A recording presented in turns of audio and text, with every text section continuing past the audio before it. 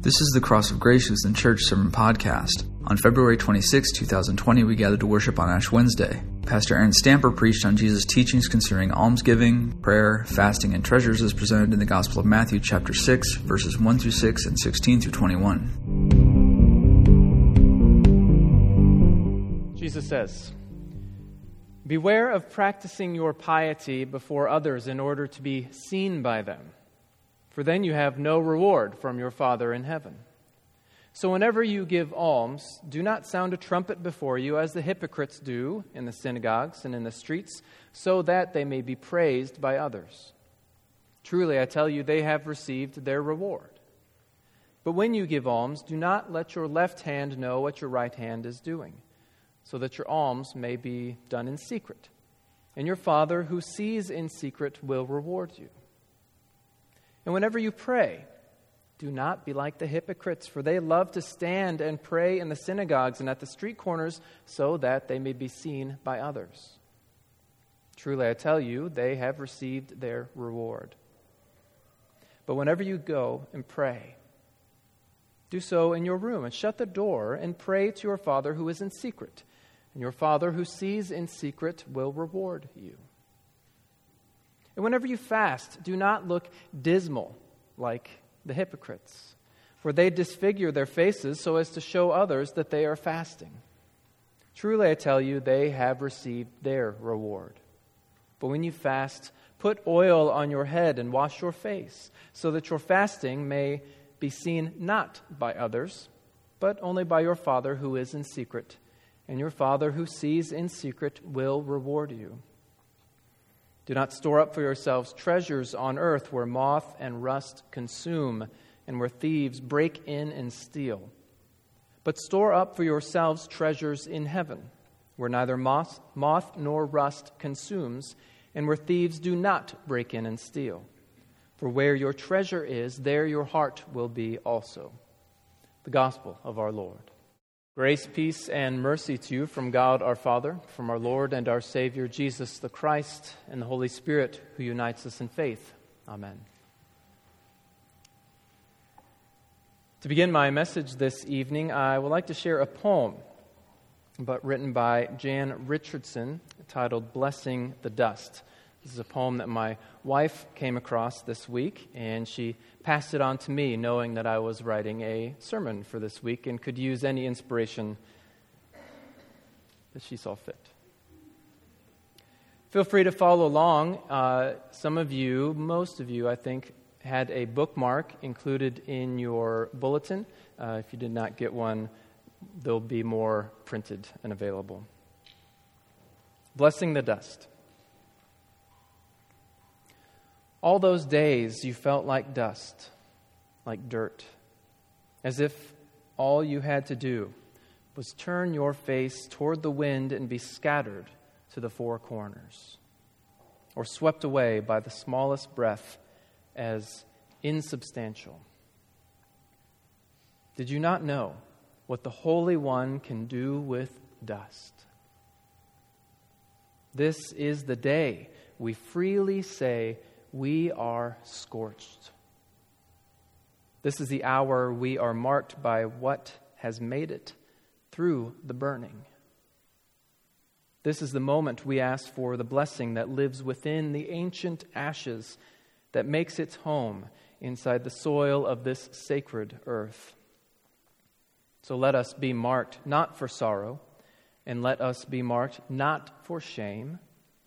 Let us be marked not for false humility or for thinking we are less than we are, but for claiming what God can do within the dust, within the dirt, within the stuff of which the world is made, and the stars that blaze in our bones, and the galaxies that spiral inside the smudge we bear. This beautiful poem addresses the sense of frailty that so many of us feel. Forces in our world conspire to make us feel ashamed of our frailty.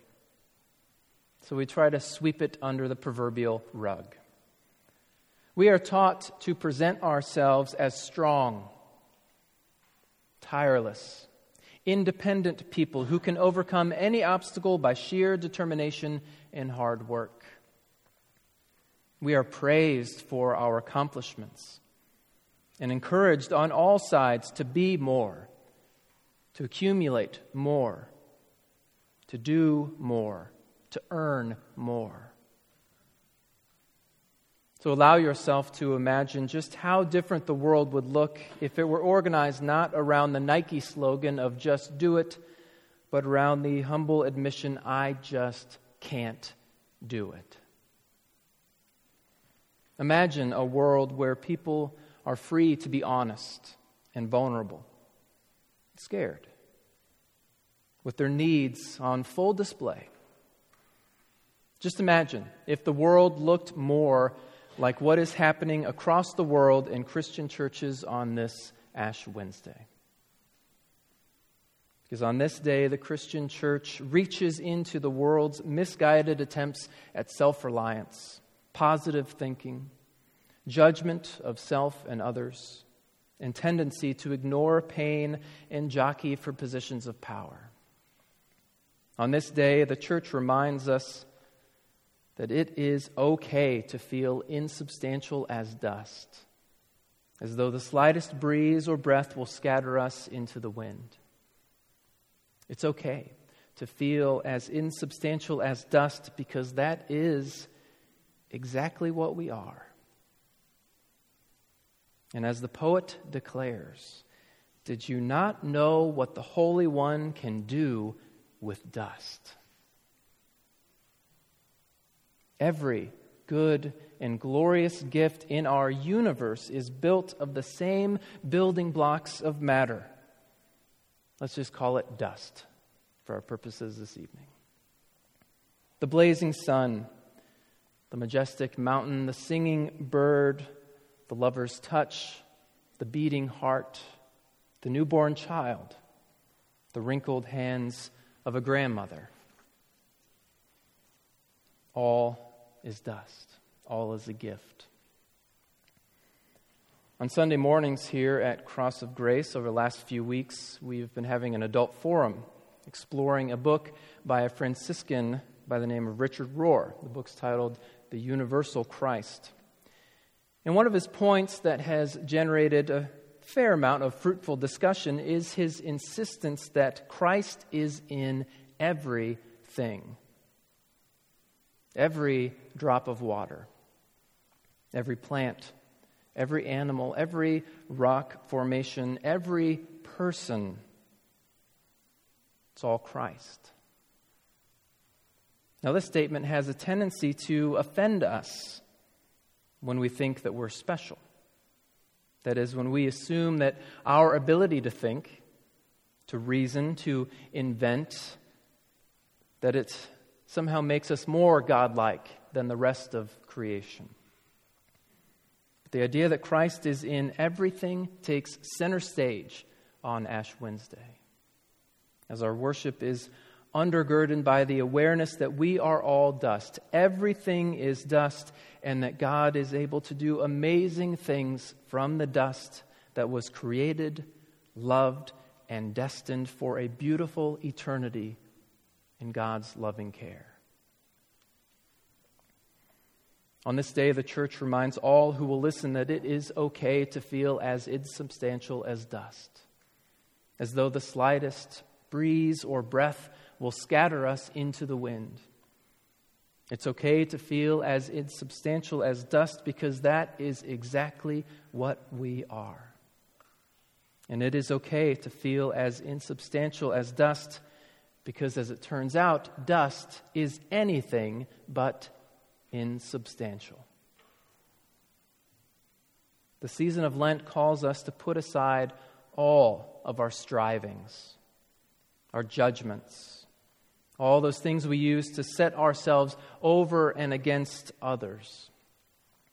When Jesus invites his followers to engage in spiritual disciplines such as almsgiving, prayer, fasting, and living lives of simplicity, He takes great care to warn against using these disciplines as measures of success or pursuits that make us better than those who are not engaging in those disciplines. The spiritual disciplines are only ever meant to be invitations to awaken us to the reality of God's presence in our lives. Giving away your money. Fasting from food and drink. Praying. These are not tricks designed to make God appear out of nowhere in your life. God is already there. Instead, these disciplines help to eliminate the voices and the impulses that would otherwise keep us from recognizing God's presence in our lives. So over the next 5 weeks, I would invite you to return here on Wednesday evenings for our midweek worship services as we explore various spiritual disciplines that will help you feel and open your eyes to God's presence and promise in your life. Each worship service will include liturgy, music, teaching, and a space for you to practice a discipline, such as the spiritual act of reading Scripture, or fasting, or varieties of prayer, meditation, as well as the practice of reconciliation. We will engage with these disciplines in the public space of worship, but not for the purpose or intention of leading others to think more highly of us for being an outstanding Christian. No, God loves us because we are dust, not because we're religious. And the reason we embark on this journey of discipleship is because that is how we come to feel and understand God's love for us. And once we understand God's love for us, then we can more adequately share God's love for others. So may this Lenten season, these coming 40 days, be a time where you can bring your weakness and frailty before God and others and expect God to be there. Expect to feel God's loving embrace in return. So I'll leave you this evening with another poem by Jan Richardson titled, "Will You Meet Us?" Will you meet us in the ashes? Will you meet us in the ache and show your face within our sorrow and offer us your word of grace? That you are life within the dying, that you abide within the dust, that you are what survives the burning, that you arise to make us new.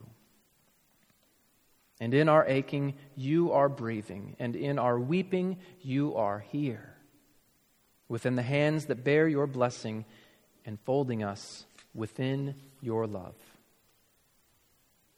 Amen.